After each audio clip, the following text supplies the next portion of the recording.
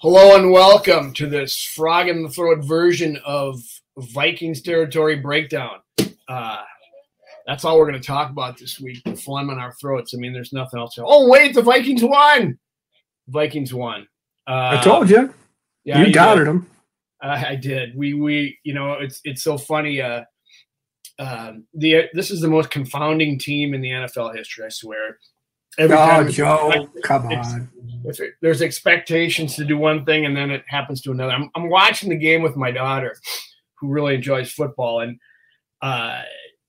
they're going on the last drive, and they throw the little pitch, toss the pitch to Cook to get the first down, and I let out a sigh of relief. And they're lining up for the victory formation, and she turns to me and says, "What do they do now? What's going to happen now?" I said, "Nothing. The game's over if they don't fumble this, and they've won." And she looks at me and she goes, "Well, that's boring." Yes, and I love it. Yeah, I told you they were an exciting team. You're fixated on the record, but the games were entertaining. And as far as the most confounding team, they're not even the most confounding team this year. I mean, they're one. I mean, look at San Francisco. What they did on Monday night, they destroy the Rams. They're back just like the Vikings. They're back. They're 4-5. They're right back half a game out of the playoff picture in the NFC. So this is football. This is the NFL. As Zimmer said it a couple of weeks ago when someone had some big long question about the crazy league, and he just went, "It's the NFL," and that's what it is. Unless you're one of those dominant teams at the top, or you're one of the dregs at the bottom, the 25 or 6 or 4, whatever in the middle, are kind of all jockeying for the same position. So, like following the Browns, for example, they win a game. It's like they come into Minneapolis, they win a really good game. It's like, that's good. But then they get blown out by the Patriots. It's like you can't have this season's over going to the Super Bowl up and down every year, every week, because that's just how the NFL is. Isn't it more so this year, though? It seems like there's a couple, top feeders and some bottom feeders, and the rest are clumped in the middle with not too many wins separates them. I mean, I was pulling for the Rams last night just to help the Vikings out in case, playoff chances. But it seems like there's a big grouping this year of a number of teams. All teams have at least 2 losses, and the Rams got another one last night. I mean, it's pretty conglomerated, isn't it? Well, yeah. I mean, the scores are closer. There's been 14 overtimes now. 18 is the record in 1995. I think we're up to 39 games that have been decided by 3 or fewer points. But this up and down is not new to the NFL by any stretch. No. But I think that, to me, the people that always want to, as soon as you get 2 losses in a row, they throw up their hands. Who are we going to draft? Who's the quarterback? Oh, my God, fire the coach. Let's get the best pick we can. It's just kind of seems to me like a meaningless way of watching the league. It's like, don't you sort of want to enjoy the scrappy part of the league where you try to get into the playoffs and see what you can do? I don't get it. It's just like there is no – you don't – what I have told people a lot of times, you don't have to be great to win a Super Bowl. You probably have to be great to win 7 of them, as Tom Brady is, but so many times the Giants have won 2 of them by getting hot at the right time.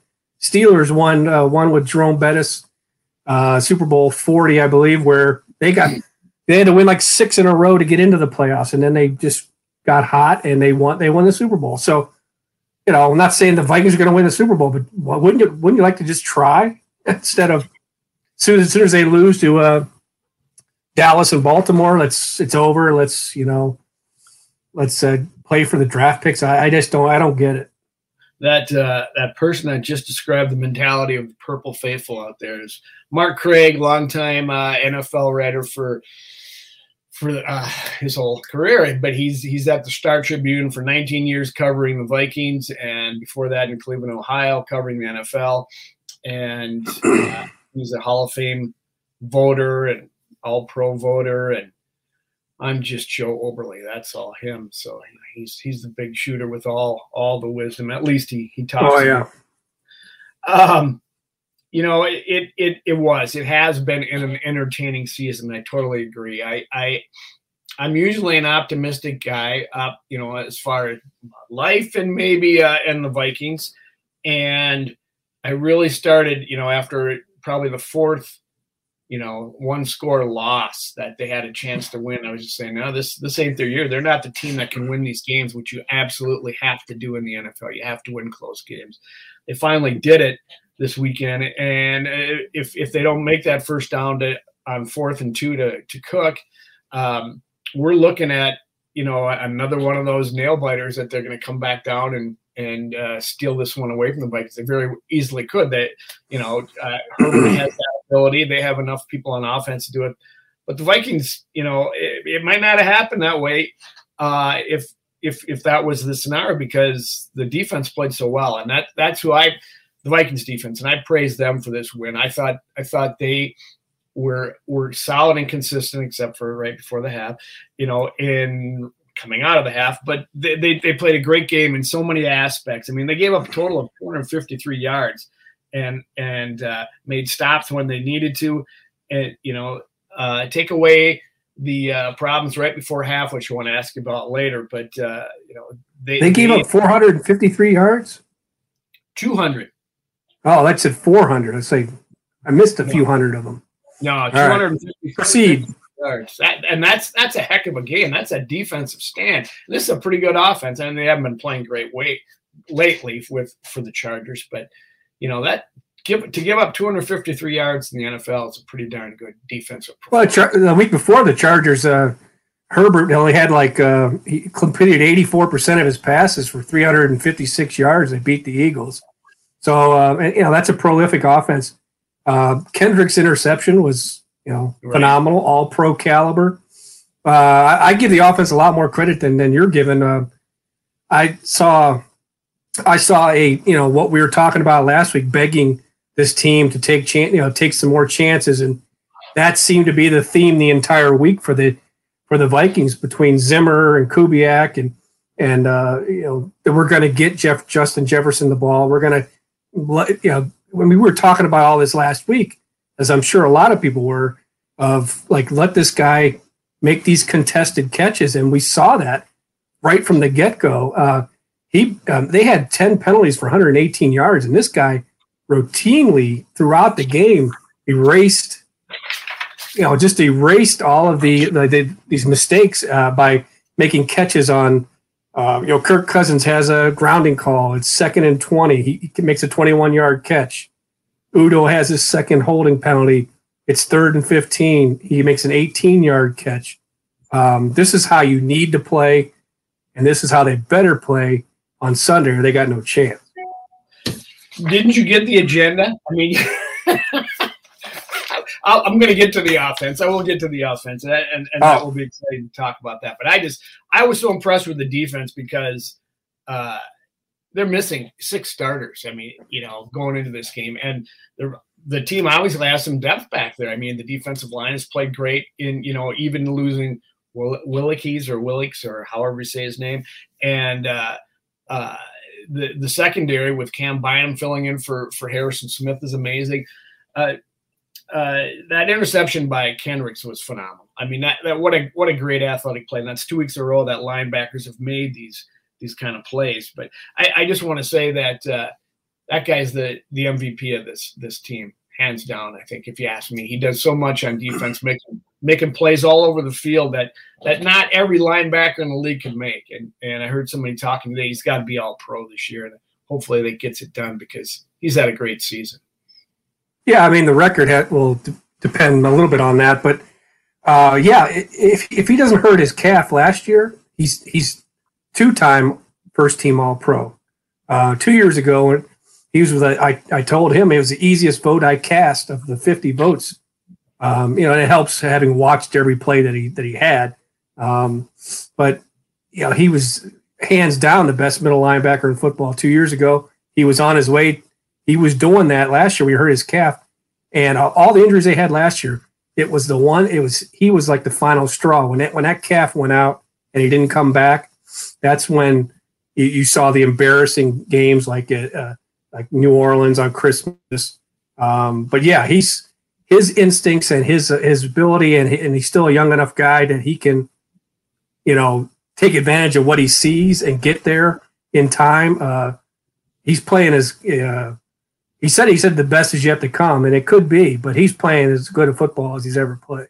Would you say that Zimmer depends on him even more than he does Harrison Smith? I mean, we've always heard how Smith is the quarterback back there in the secondary and for the defense, and kind of the guy that does all these different things that allows Zimmer to run his defense. But I think Kendricks is even a more important cog because he's right in the middle and affecting the line and affecting the secondary when he needs to cover. I think he's got to be Zimmer's most important player.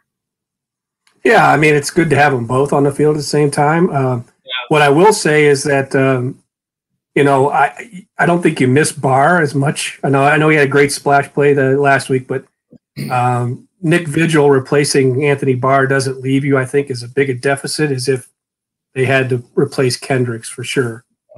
I heard a lot this week about, of course, two weeks of splash plays by rookie safety Cam Bynum has got people saying, well, time to set down Harrison Smith, because he's 32 and he's over the hill and he's been slipping. As soon as they see something like that, you start hearing him point to the fact that maybe he had a bad game, and that's a sign of him slipping. Do you see that, Mark? Do you agree with that? There's a no, not yet, not yet. What I see is an opportunity for Zimmer to maybe even get more creative, and you put Bynum on the field using three safeties, which they will do occasionally. Get him on the field in those situations. But no, I think Harrison Smith. Now we'll see if he's coming back from COVID, and whenever he comes back, does he need time to get back in football shape? I don't know, but this guy is good. He's made some good plays, but he's not Harrison Smith yet. I mean, right. Good Lord, he's a rookie. Yeah, he's going to have to knock off some rust, and so is Patrick Peterson if he comes back. And you almost got to use him sparingly this week for the Packers because maybe give Rodgers some looks he's not used to. But we can talk about that in a bit. I did want to talk about Zim using the blitz. It's very effective. I thought he was really effective in calling the blitzes. That wasn't the first play with Kendricks when he sacked Herbert, and then later in the game, Bynum got a sack, and he dialed up the blitz in a lot of different situations, and it seemed to work for him every time. So it's a risky thing, but I don't think he's been blitzing a lot with this defense. Maybe because the personnel has changed and they're a little bit shorthanded. But boy, I thought it was really effective on Sunday. Well, I think where it was most effective was when the Chargers came out after halftime. They went, up tempo, and so the Vikings were kind of caught off guard. And the Chargers, that was their easiest drive of the day. They went right down the field and scored, took their only lead, 17-13. And then after that, you saw Zimmer on that first third down on the series after that the Chargers had. That's when you saw Bynum have that safety blitz. They got 3. That's on third down, so they have to punt. Then the Vikings took the lead. And then the next series, second down, Vigil comes off the edge and forces that pass because hits him. That wasn't a sack, but it was a knockdown. Mm-hmm. And then on third down, I believe Woods came. And Woods didn't really affect the play a whole lot, but they did show pressure again, and it was incompletion on third down. And you saw them have to go 3 and out, and then that really contributed to the Vikings seizing control back of the game. And yeah, it was a very well timed just for him to do that to create some extra pressure. Zimmer's probably gonna have to dial some up this weekend against Rodgers, but Rodgers is really good at reading blitzes, seeing blitzes, and avoiding them. So that'll be. Yeah, there's not much that Rodgers hasn't seen. So Zimmer, of anybody in the NFC North, is one that's at least challenged him. I believe they're 7-4. Packers are 7-4-1 against the Vikings, not counting the game where Barr broke his neck or broke the collarbone of Rodgers. Okay, I'll talk about the offense. I thought Kirk Cousins had a great game. Probably his best game of the year for a lot of reasons. He wasn't perfect, but he spread the ball around and made great throws when they were really needed. Both TD passes to Conklin were first one, he just fired that one, a bullet into a small window. 2 or 3 players around him, and the other one to Conklin, he hung in there, gets his arm hit, and still manages to get the ball to him. So Kirk, I thought played very well, especially decision wise, and getting the ball to Jefferson. So, what did you see from Kirk? I saw Kirk. That was the theme after the game was Zimmer talking about we're going to get Justin Jefferson the ball and then immediately alluded to the fact that they have meetings every week. The meaning to me was that was part of their discussion. So I asked a follow-up question on that, and Zimmer kind of went, well, it's not that basically it wasn't like kind of an ultimatum, but it was like I hint things to him, he hints things to me. Now, Cousins did not like that line of questioning because it sort of makes it look like he was being too afraid in the past few games. He was saying that, hey, they didn't double him as much as the previous 2 games, and that it allowed him to go to him more often. But I definitely saw a quarterback that was willing to take more risk than we saw against Baltimore. That the play that jumps out to me is that 3rd down in the red zone where he threw, he has Jefferson on the left, kind of one hops it or throws it low. This time, like on that 2nd and 20. Where he just gotten the grounding call, he fires it between 3 guys, and it's right through a window. And this is the thing that he has the ability to do. He's got this arm strength that's as good as anybody's, or good. He's got the accuracy that is better than most, and he was giving these guys opportunities, and they rewarded him for him, and it needs to continue going forward. But yeah, Kirk played a fantastic game.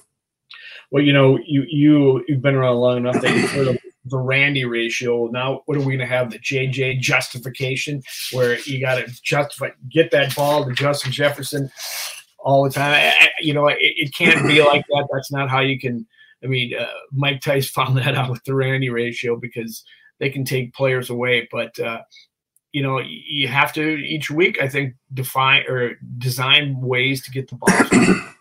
And I think they've done that. But you don't have a ratio. You don't say we're going to do 10 or we're going to. That Tice was kind of an entertainer. He said things, and I'm sure they tried to do that, but it's not a number. It's not a ratio. It's a part of the game where you've got the quarterback to do it. Now, if you had an inaccurate quarterback or backup quarterback, you probably wouldn't be able to do this. But you got a guy that can do it, and he's got to trust it, and he's got to, he just has to do it. He has to get the courage to do it. And occasionally there's going to be interceptions, and people need to realize that if they keep playing like this, there's going to be some interceptions. But they have to play this way in order to win. It almost seems like a combination of all 3. You've got maybe. Zimmer with a little bit of governor on the offense. He's not admitting to it, but I think there is some of that there. Run, and then play defense. You got play calling that is, a new play caller, and probably difficult trusting himself or whatever is going on in the field. And you got a quarterback that is a little conservative and doesn't like to take a lot of chances, not a gunslinger. So I think that all affects it. But, it was so entertaining to watch that kind of evaporate away in this game. The Vikings had a lead and they were aggressive going downfield. And it's like, my goodness, this is fun. Almost a little bit of a boot on the throat mentality when they had the lead late and went down there and went for it on 4th and 2. They could have easily punted that down to the corner and say, okay, send Zimmer's defense back down there and let's see if they can hold. But instead, they went the opposite way, and it was glorious to see. Yeah, and I think that they've been down that road so many times that they just were willing to take the chance there, which is how they had to play. Going for the 4th downs. and it was also good to see this take place because Kirk was under a lot of pressure in this game. And I think that he played better under pressure than he typically does. So you saw some chances to him taken. Offensive line did not have a great day, but they had a good enough day and combined with Kirk and the receivers making up for some bad things, it worked well. And the offensive line, it wasn't a dominant running attack. It's only 103 yards, I think a 3.1 average, but when they needed 4th and 2 to put the game away, they got it. 1st and goal at the 1, Cook scores. There was another 3rd and short or 4th and short that I'm sure I'm forgetting. They were able to get these tough yards that you need to get to win the game or to put the game away. So that's all the happy news. But let's talk a little bit about what went wrong. You've touched on a couple. 10 penalties for 118 yards. Holding. Yeah. For a time, it seemed like the main part of the Chargers offense was pass interference. And then you got Udo, who was victimized for several holding calls. I'm going to ask it again like I did last week. Are we getting closer to Davis or not? I mean, is that even going to happen? Well, you really want Udo out of there, don't you? No, I want to see something different because what I've seen from Mason Cole the past 2 weeks has excited me, and it's Mason Cole as a veteran that had 40-some starts in Arizona before this. If Wyatt Davis was ready, I'm sure he'd be in there. You got to look. The holding calls obviously point the attention right at him, but that's 2 plays. I'm not ready to make that move yet, especially after a win. I just think that it's not just one guy. It's not just plugging in one guy. That's like the combination of that line. As long as they're healthy, let them play together and let them get better together. Darrisaw had a holding too, I think, but we don't talk about that because he's well, we should be talking about that one because that's the one that negated a touchdown. The touchdown pass to C.J. Ham that they ended up settling for a field goal. So had they lost the game, we would be really talking about that one. Udo had 2 of them. O'Neal had 1 at the end. But again, each time after the O'Neal one, they went down the sideline to Justin Jefferson for that 27-yarder that was contested that the Chargers challenged. After the Udo one, that was the 18-yard catch on 3rd and 15. Not sure what happened after the first Udo holding, but I know that they got the first down, first or second one. So yeah, it's offensive line got, some of their mistakes were covered up because of the aggressive mentality of the coaching staff, Kirk Cousins, and the otherworldly abilities of Justin Jefferson. And also, Thielen had a quiet, nice game over the middle, and he did some nice things. But I think once Jefferson started getting opportunities, I think it opens up stuff for Thielen. I got to have you comment on this, and I don't even know if you can. But Dustin Baker from our site, Vikings Territory, he runs the show around here. He pointed out at 26% of all points surrendered by Vikings in 2021 occur within the final two minutes of the first half. What the heck is going on there? I mean, it isn't a mentality. I mean, they practice 4-minute offenses. They practice, 2-minute offenses before the end of the game, before the half, and so they practice the defense too. What is the mentality there with this team that all of a sudden can't? They almost got scored on twice in right before the half there in the final 2 minutes because they came out and did nothing on offense. I was like, oh my goodness, they did finally stop them. But is there something there that you can put your finger on? I think that they might struggle when a team goes hurry up, when they go tempo, and you saw it also coming out of the half.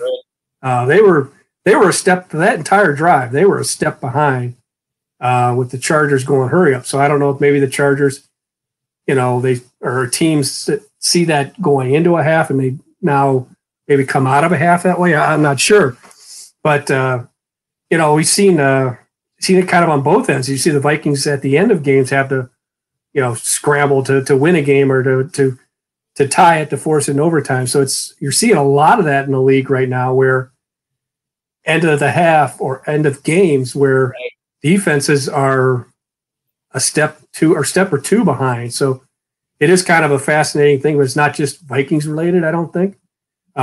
This game against are they? I mean, in Baltimore, they were gassed. I mean, they were on the field for 89 plays or whatever it was. But I think in this past one, it was fascinating to watch because they called all 3 timeouts to get the ball so they could be aggressive at the end of the half because they knew Chargers were getting the ball to start the third quarter. That's great. But it ended up playing into the Chargers' favor because when they get the ball back with like a minute 31, they went with a handoff to Dalvin Cook, which I think the entire Chargers defense knew that was coming.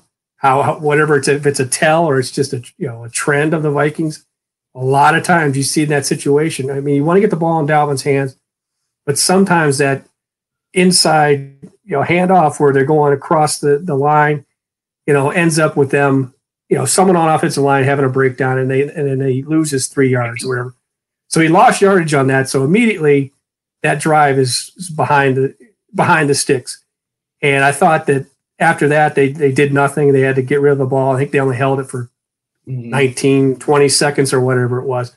So they were aggressive in calling the timeouts to get it and showed that, hey, we're going to try and be the team that scores before halftime, but it backfired on them. So overall I like the aggressiveness, but that would be one play call where I would say, hey, Crook's playing well, Justin Jefferson's doing things. Let's do something other than that inside handoff to Dalvin Cook in that situation.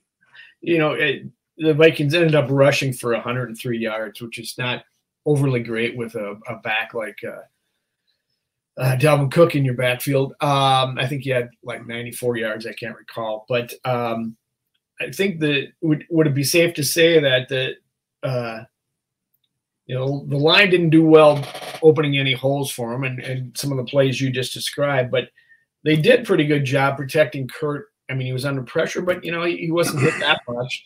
And it came down to the play of the quarterback that really allowed this team to move the ball as opposed to, the grind it out, give the ball to Dalvin. Hopefully he breaks one, blah, blah, blah, blah, blah. I really thought that an aggressive quarterback who did move in the pocket and did step up a couple times was really key for them, obviously, to keep the sticks moving and keep the Chargers back on their heels. Is that a safe assessment? Yeah, and I think as I said earlier about I know they only had it wasn't an explosive running attack, but early on they were able to move Linval Joseph off the nose. I mean, Linval looked like a shell of himself compared to what he was like in Minnesota. I mean, you never saw Linval get pushed back or to the side. Right. They moved him around pretty good, the interior lineman. And Dalvin got like 2 6-yard runs between the tackles. I had a 12-yarder, I think, in there early. And they go down the field, and I think they kicked the field goal. Maybe that was after Udo had Darrisaw had the penalty that negated the touchdown. But in other situations, like 1st and goal at the 1, how many times you see the Vikings have, comes down to 4th and goal, and you're throwing the ball away or something. They have like 4 cracks from the 1, they can't get in. 1st and goal from the 1, they pounded in. The 4th and 2 at the end. I mean, clinching a game with a 4-yard run. That's huge, as Vikings fans know, because we all knew what was going to happen if they didn't get that first down. So I think the running game played winning football, but and Kurt was under a lot of pressure. That wasn't like the best pass protection you're going to see ever, but it was good enough. And that's why, with Udo, I know he's got 11 penalties now. It's like 6 more than anybody else on the team. But to me, as long as you're playing well enough to win and you keep the offensive line together and you try and get better, now is not the time to be when the guys are healthy up front to be plugging and playing and tinkering with stuff. As long as you're still in that mix of being able to make the playoffs, being able to win a game, being able to get, that ball is over. Basically, Udo and O'Neal, that 4th and 2 where Dalvin puts the game away. So you got to look at plays like that, not just the ones where it's obvious that they screwed up. One more bit of happy news of special teams. It looks like the special teams in general has really improved for this team from what we've known in the past. The kickers are making good kicks. Dede Westbrook had a great return, I think 45-yard punt return that they only turned into a field goal. They had a kick return last week for a touchdown. They're taking some chances there. I think is his name Ryan Frickin is the coach for the special teams. Frickin, yeah. Yeah, I think Ryan, he's done a great job. Well, what do you think? What do you see from them? Well, he's doing a good job, but I also think that they got a lot of young players, good special teams. They got more special teams players. They got Surratt and Kane, the returner. The two returners are a lot better than what they had last year. But you also have some of these. Josh Metellus is in his second year as kind of a special teams leader. Surratt. They're younger guys, better athletes, I think, that are helping out there. And I do like that they were aggressive. I think they got away. They got lucky that they blew that ball dead because I think the Chargers saw it coming and would have stopped it. The fake punt on the fake punt. I totally agree. I think, that was one of my questions. I think I kind of hosed by the refs. That was the guy blew it. The guy gave him the go ahead. The umpire said, "Okay, the ball's ready," and then they hiked it. But I think somebody else saw that he didn't think the umpire was ready, so he blew the whistle. Yeah, I wasn't sure on just because it happened so quick. Yeah. But yeah, either way, Zimmer didn't seem too upset by that one. I think he knew that they weren't going to get it. I thought they snuffed it out. Yeah, it would have taken a great athletic play by Kane to get. Yeah, and if they blew that call, I also thought they blew the. I mean, we tend to beat up on Breeland, but I don't think that was a pass interference on Breeland. I thought he was looking back and I thought he was fighting for the ball just as much as the receiver was. And there was another. It was the same one. There was an uncatchable ball. I thought that was called for pass interference, but I could complain about the refs all day. Well, that's a good place to stop and take a word from our sponsors, who are unfortunately not great at vodka yet, or Mankato Brewery. Yeah, I was going to say you haven't done Mankato. You're a Mankato shill yet. You just did it. So. So come on back to Vikings territory with myself and Mark Craig. All right, welcome back for segment number 2, I guess, or 10, whatever, who's ever counting. Just a couple more things I wanted to touch on. We did touch on that fake punt, but it leads me to, I love to see the aggressiveness. Like you said, I think they would have gotten that would have been blown up, and that would have changed the complexion of the game. Then all of a sudden, the Vikings are, in midfield with the Chargers moving and give them some momentum. So it was lucky that it was blown dead. Yeah, I mean, I suppose we're totally guessing because it was blown dead so quickly. I mean, it could have been we're underestimating his ability to make moves and run and break tackles. I mean, if you would have said if they'd have blown that 24-yard catch that Madison had, if you just said, well, they would have stopped that for no gain or whatever. You saw what he did after right. the Chargers were around him. That's one of the best plays of the game, I thought, was him coming out of the 1st and 16 at the 7, and he gets a 24-yard catch. Right. Fantastic play by him. Which brings up my next point. We didn't see, as I had hoped, and many of Vikings fans hoped to see Kene Nwangu on the offense this week. But I thought Alexander Madison played a great game. He was running really hard. And I wonder if there was a little fire lit under his tailpipe that last week when he saw how the speed, and if he went online, he could have seen how everybody was talking about Kene.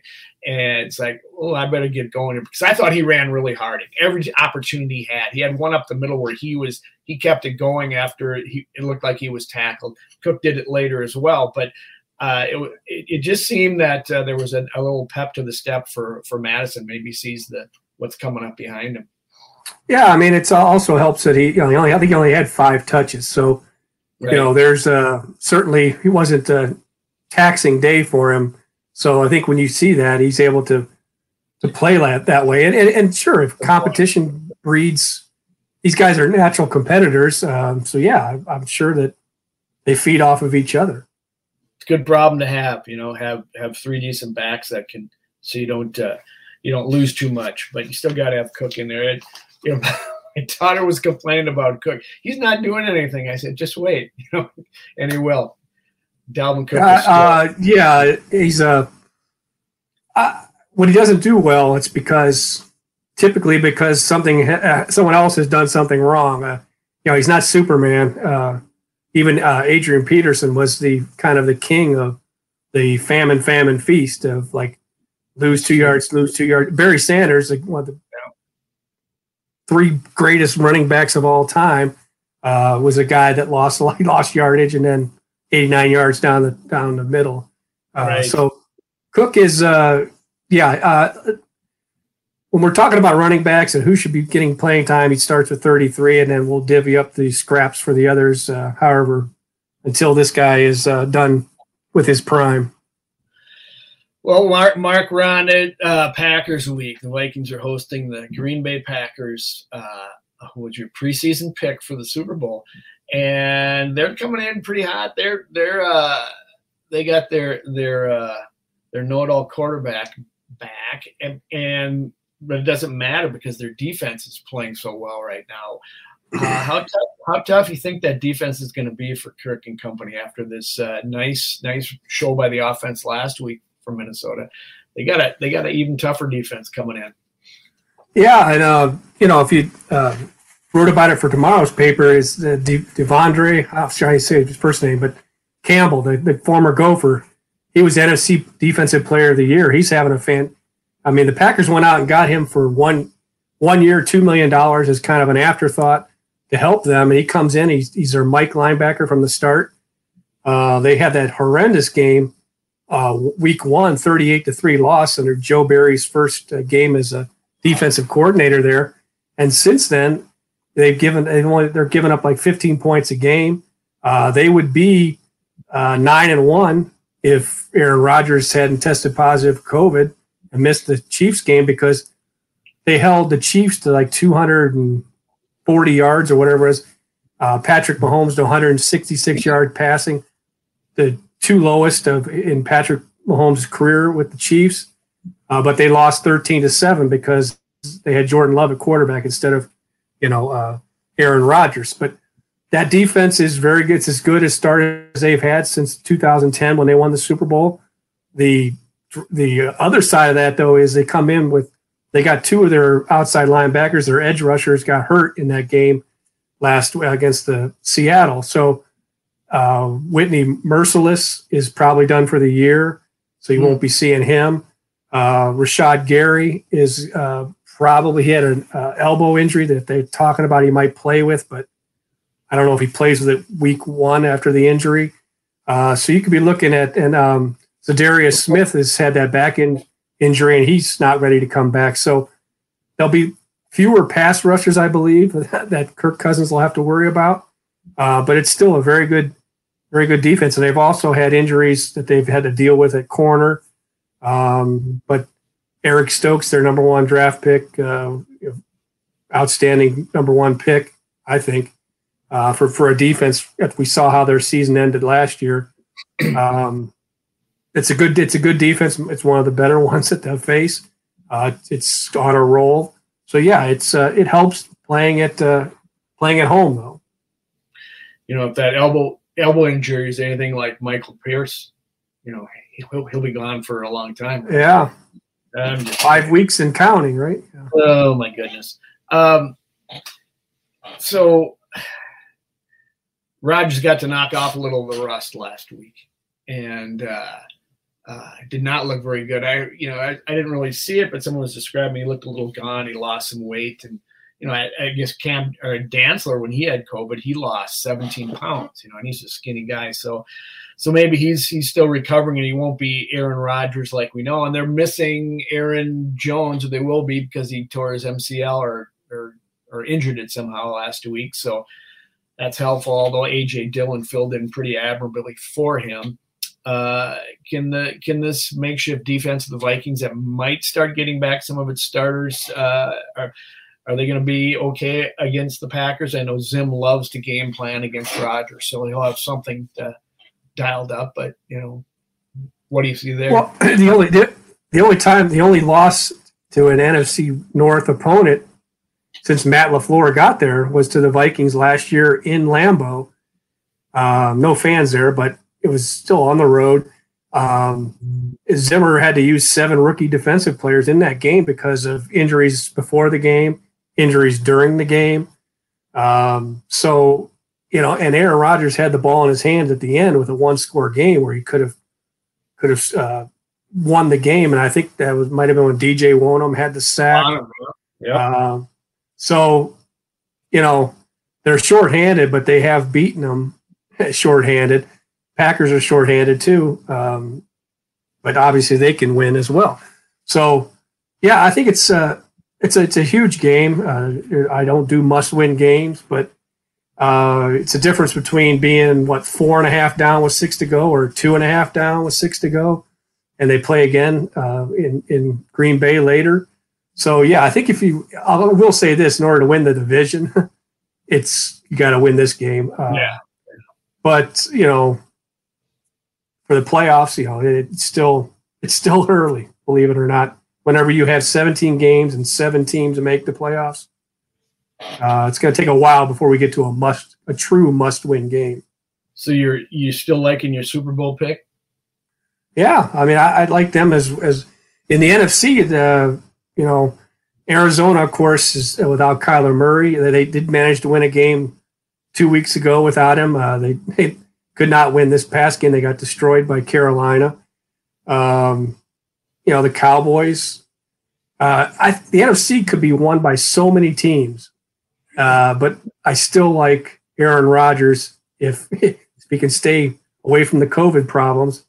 And really, as you're seeing more and more teams deal with these COVID issues, the Vikings certainly included, that could play a role in how this thing shakes out. But I like the Packers as the NFC team still. I think after week 1 they've done nothing really to make me question that. Well, myself and many of the other Vikings fans listening to this don't like it very much. But it's truth hurts. Do you have a prediction for this game this week? I should have thought about this more, but my sense is they. Last week they were so high. You were right. My instincts. You were right. My instincts go from up here to down here, down here to up here. If I had to pick right now, with Rod, this would have been a great week for Rodgers to be playing at US Bank Stadium without having practiced. I think they win that game. Yeah. But he's back. He, like you said, he knocked the rust off against Seattle. He's back kind of in a role. I go with the better team and the better quarterback, even though they're at US Bank. So I would not be surprised if the Vikings find a way. But I would, if I had to pick right now, I'd say Packers. I don't have a score, but I think it would be fairly high scoring, 33-30, something like that. I think it would be close, but I think the Packers win this one, Joe. Sorry. It's interesting. I was on KTOE radio this morning and touting the fact that you did predict the Vikings win last week in Los Angeles, and where I was a little more skeptical. So that lends some credence to your prediction now, but I think you're full of baloney. No, I'm kidding. I like the fact that I didn't realize how many Packers that were injured on defense, and that Zimmer always knows a way to play Rodgers tough. So I'm not going to call that a draw. He got to knock the rust off last week, so he's going to be ready to go. He's going to be fired up and to come in here and win. But I think the Vikings defense can somewhat negate that or mitigate it a little bit because They've got some younger players that are playing well. They might get a couple of decent veterans back. On offense, I like hearing that the Packers are a little banged up on defense, and so maybe that, a little less pressure on Kirk. Yeah, he won't get so happy feet nervous about this one. He can maybe build on the confidence from last week, and I think it's going to come down to, I think it's going to be a more lower scoring game than you're talking about. I'm going to say, just because Rodgers might not be fully back, I think we're talking low to mid 20s, for this team, and it will be a 1-score game, hopefully, because the fans at US Bank will be fired up, and hey, Greg Johnson, I do think wins at the end. I'd love to see that. I do think them winning at Los Angeles brings a better vibe to the stadium. The fans are they're going to be good no matter what. I think if they're 3-6, they're still going to be a good crowd, but I think this brings a little extra noise and commotion for the Packers to deal with. It won't be like last year when they opened up the season and that the weirdest, that initial game of being in the stadium and having no fans and being able to hear, Aaron Rodgers make his play calls in the press box, and defensive players telling you that Aaron Rodgers is coming to the line of scrimmage, that Aaron Rodgers smirk and laughing at them because he knows he knows he's going to be, his hard count is going to get him to jump. And I think you saw 3 times in that game where the Vikings jumped off sides. And as you see now, like the last 2 weeks, Baltimore and the Chargers, their first 4th and less than 5, they've lined up and gone the hard count trying to get the Vikings to jump because they know that number 97 has a history of doing that. And to Everson's credit, he's managed to stay on side. And I think Herbert was trying it for so long that Kendricks, there was a kind of a clip where Kendricks is like chiding him because he's still trying to get him to jump, and then they took it right down and they got it, the penalty, and they ended up punting anyway. So, it's going to be a much different game than when Rodgers was able to toy with him at home last year. The real key factor is that hopefully this what are the Vikings 4-5 right now? Hopefully this record coming into this game has not caused all the Vikings season ticket holders to dump their tickets to Packer fans, and then it's just another Packers home game. I hear you were out in Los Angeles. There was a lot of Vikings fans there in LA. Yeah, it was I'd say more Vikings, but it wasn't like 2 years ago at that small soccer stadium where it was, it might have been 80-20 Vikings fans. Wow. And they're able to make a lot more noise in that place with their little wind-up horn and stuff like that in between plays. You might have seen Kirk on TV going like this a few times, where that had more to do with this horn that they were, cranking than it was the crowd, I think. Yeah, I've seen it before down there at either at the Metrodome or US Bank, where there's so many Packer fans. It's almost 50-50, and hopefully that's not the case. In the last home game, I thought was kind of, I don't want to say embarrassing or whatever, but it was unusual to see the Cowboy fans take over. And obviously, whenever things were going the way, you wouldn't have noticed it if the Vikings had done what they were supposed to do against Cooper Rush. But yeah, that became there were a few times I think I noticed where in the stadium, they turned the noise up to kind of drown out some of the Cowboy cheers and stuff. So coming out of a break or whatever. And then the Steelers are playing here. The Steelers, last time they were here. God, it's been so long. And Tice was the coach, and Tice was pretty pissed off because that became a Steelers home game in the second half. Steeler fans probably travel. I mean, Vikings fans are fantastic. Believe it or not, Browns fans travel very well. Steelers still might be. Cowboys fans do, because I think everybody wants to be a Cowboys fan when they're winning. Packer fans are good, but Steelers might be the best of any traveling crowd I think I've ever seen. Well, we'll leave it there. One of the for this segment, we'll leave it there. One of us is going to be happy about our pick next week, so we'll see what that is. But come on back to Vikings territory. We're going to talk about the NFL and what happened in this wacky week that we just had, and we'll do it then. Okay, we're back at Vikings territory with Mark Craig from the Star Tribune. Mark, it was nuts last week. It was blowout week in the NFL. Originally, I was 6 games, but there was another one last night that margin of 17 points or more. And I put this line in the agenda just to tweak it a little bit. That's the kind of week you love for survivor picks, right? Oh, yeah. My God. You were after I make these picks, I know exactly what I did wrong, but I had the Colts beating the Jaguars or Jets. 100%. This was for this week. But at the last minute, Thursday evening, I decided, I'm gonna play it safe. I'm gonna go with the Baltimore Ravens over the Miami Dolphins, and of course I lost. And then of course the Colts win. So that's kind of how your last pick in your survivor pool always seems to go. And looking back on hindsight, as much as we talked about the Vikings defense being on the field for 89 plays. Baltimore's offense was on the field for 89 plays. They had to go to Miami, which looked like the humidity was 9,000%, and they were 4 days later, they were spent. And another example of, I know we all like Thursday night games, but they just shouldn't be playing 4 days after a game. There should be more. There should not be 4 days, only 4 days break. If player safety is your big issue, you shouldn't have a team play 5 quarters, 70 minutes of football, 890 plays. 4 days later, have to travel and play in Florida in humidity. It's not good. But the money's too high for them to make decisions like that. Well, I enjoy. They'd rather just call roughing the passer every other touch on the quarterback.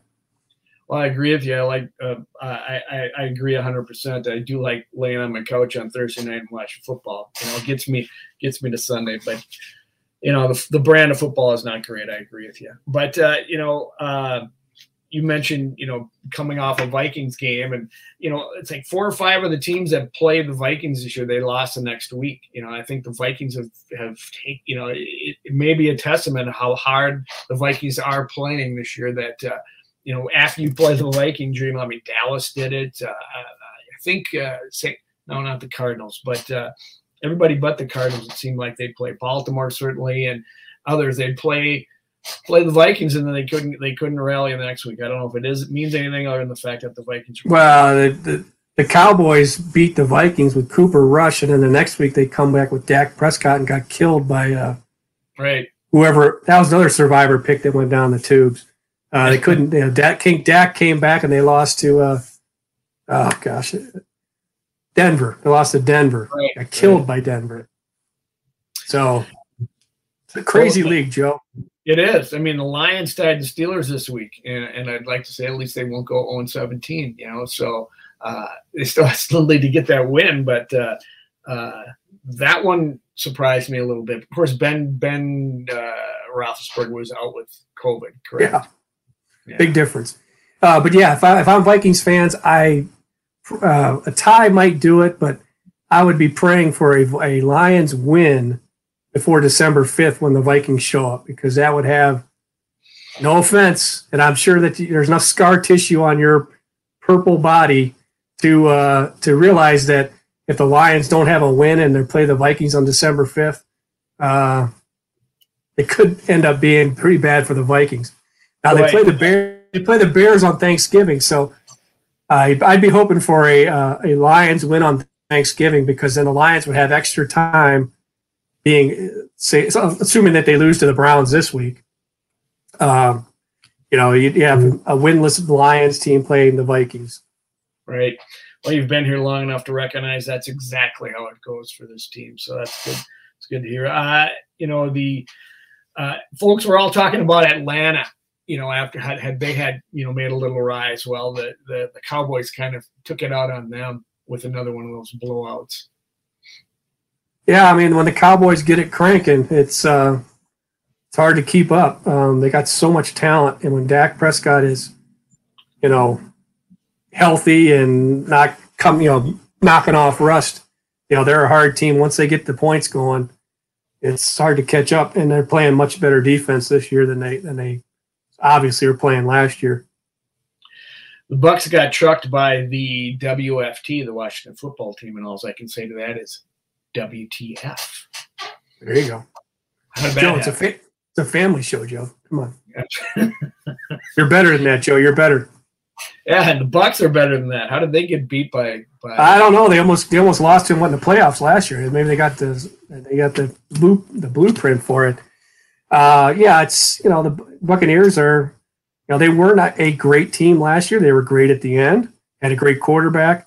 So they're far from done. I like the other side of the Brady Belichick. What's going on in New England now? 6-4. How about that?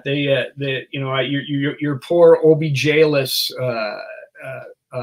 Cleveland Browns got manhandled. Yeah, the OBJ team acquired got pretty waxed last night, and he only had 3 targets to two catches for 18 yards. I saw they threw the first one to him to just make sure he didn't quit before or ask for a trade on the second play. So they got that first. They tried to throw the first ball to him. Tried to throw another one to him later in the game that was intercepted.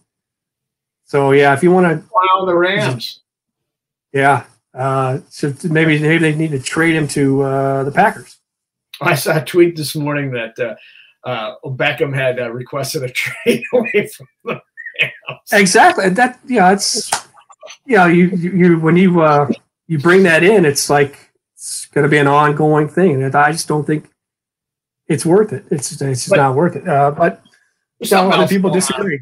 So, I mean, Stafford's played 2 really bad games. I mean, I'm not sure what the heck's going on there. Yeah, but like going back to Belichick, I don't think it's they've won 4 in a row. The 4 teams they've beaten are Stefanski's a good coach. He was coach of the year last year, but the 4 coaches that Belichick beat were first or second year guys. So I think there's still a little steam left in. Who's the best coach ever, or certainly one of the best coaches ever. But yeah, to be able to do it with not only a rookie quarterback, but the 5th one taken out of the 5 in the first round is what they're doing is keep an eye on them because now they're the 6th seed. I think they would play if the playoffs started today, they'd play at Baltimore, and I wouldn't rule them out in a game like that. Yeah. After seeing that score, all I can say to you is that at least the Browns won't go 0-17. Sorry. Yeah. I had to say that. What about the Cam Newton and the Carolina Panthers whipping up on the Cardinals? That's unfortunate for the Vikings because they're back in the playoff race, but the Vikings do have a game in hand there. However, do you think that's a trend or a mirage? I think they're when Christian McCaffrey is playing and he's healthy, they're I mean, if the Carolina was to get to the playoffs and say Christian McCaffrey, you would look at what their record is with Christian McCaffrey and without Christian McCaffrey, and I think you have to make a case that he'd be the most valuable player. And it'd be proven both ways when he's on the field, when he's not on the field.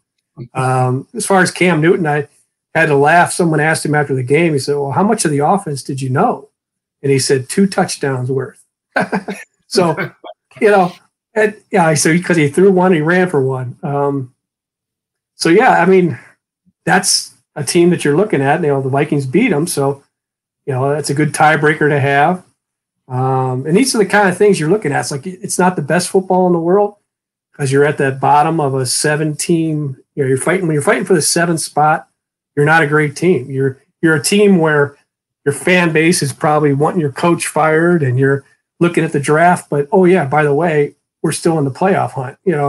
So that's where the Vikings are right now, and they do have a win over Carolina, which helps. Is Adrian Peterson going to the Super Bowl with Tennessee? That would be interesting. The thing about Tennessee is they've won 6 in a row. Not only have they won 6 in a row, they've won 5 straight against teams that made the playoffs last year. And NFL Communications, or the NFL's website, points out that they're only the second team to do that, to beat 5 teams that made the play, 5 straight teams that made the playoffs the year before. Like the 2003 Eagles are the only other team to do it. So, and 2 of those wins came with Derrick Henry out. So that's a solid team that plays, great defense. They also have the easiest schedule going forward of any team in the league now. They made it through their meat grinder, and now they got 2 against Houston, 1 against Miami, 1 against Jacksonville. Oh my goodness! But no, in the NFL, like as we all we like to go through and put little wins, losses. Now is when they probably lose 4 in a row. That would be typical NFL. You sent me that note this morning. You said 8 teams with 500 or worse records have beaten division leaders the last 2 weeks. That hasn't happened since 1970. Yeah, it's like toward the end of the 1970 season. This is on the NFL's website. One of those was the Vikings beating the Chargers on Sunday. There were 4 teams that did it this in week 11 or week where we at 10, whatever. This last Sunday. 4 teams did it. So now, now it's in this week coming up, 6 division leaders play teams with 500 or worse record. So, the number could increase again. But you're seeing like the 49ers, only 3 wins. They go and they destroy, the Rams. So it's that's what you're looking at. It'd be nice to see the Vikings destroy anybody. How about this week? Maybe against the Packers. Wouldn't that be nice? That would be a big win. That would be a signature win, Joe. So what do you got? What's happening this week? You got something you're working on? Fun to talk about? You got anything, or is that? Well, we're hoping to talk to Belichick, talk to Zimmer about a little bit about that Packers game last year. It remains at Lambeau. It remains the only loss during the Matt LaFleur era to an NFC North opponent. Just what kind of went into that, the adjustments they had to make. And also during the game. I think by the end of that game, their safety, Harris, was having to play nickel. He never played nickel in his life. So, just the in-game adjustments and the pre-game adjustments you have to make whenever you're facing the daunting task of defending Aaron Rodgers with not all your best cards. Well, look for that coming up this week in the Star Tribune, StarTribune.com. Maybe they'll pick it up at the Green Bay Gazette, and you can big picture of how the Vikings. Anytime I write about, that's one of the first emails I get when you write about the Packers. They're playing the Vikings. People should have a little bit of interest in who they're playing. Why don't you work for the Green Bay Gazette? So get that one ready to send to me, Joe. I will do it. Well, look for that from Mark. And Mark, thanks for another chat this week. Thanks to Mike Walden behind the scenes. Thanks to our sponsors who keep us rolling here. And we'll be back next week to rehash the Packers game. Hopefully it's the Vikings win, and Mark is wrong. And it starts their slow decline, and Mark's wrong about his Super Bowl pick. That's what it's all about here. Me being right, you being wrong. Go Vikings. See you next week. Thanks, everybody, and Skol.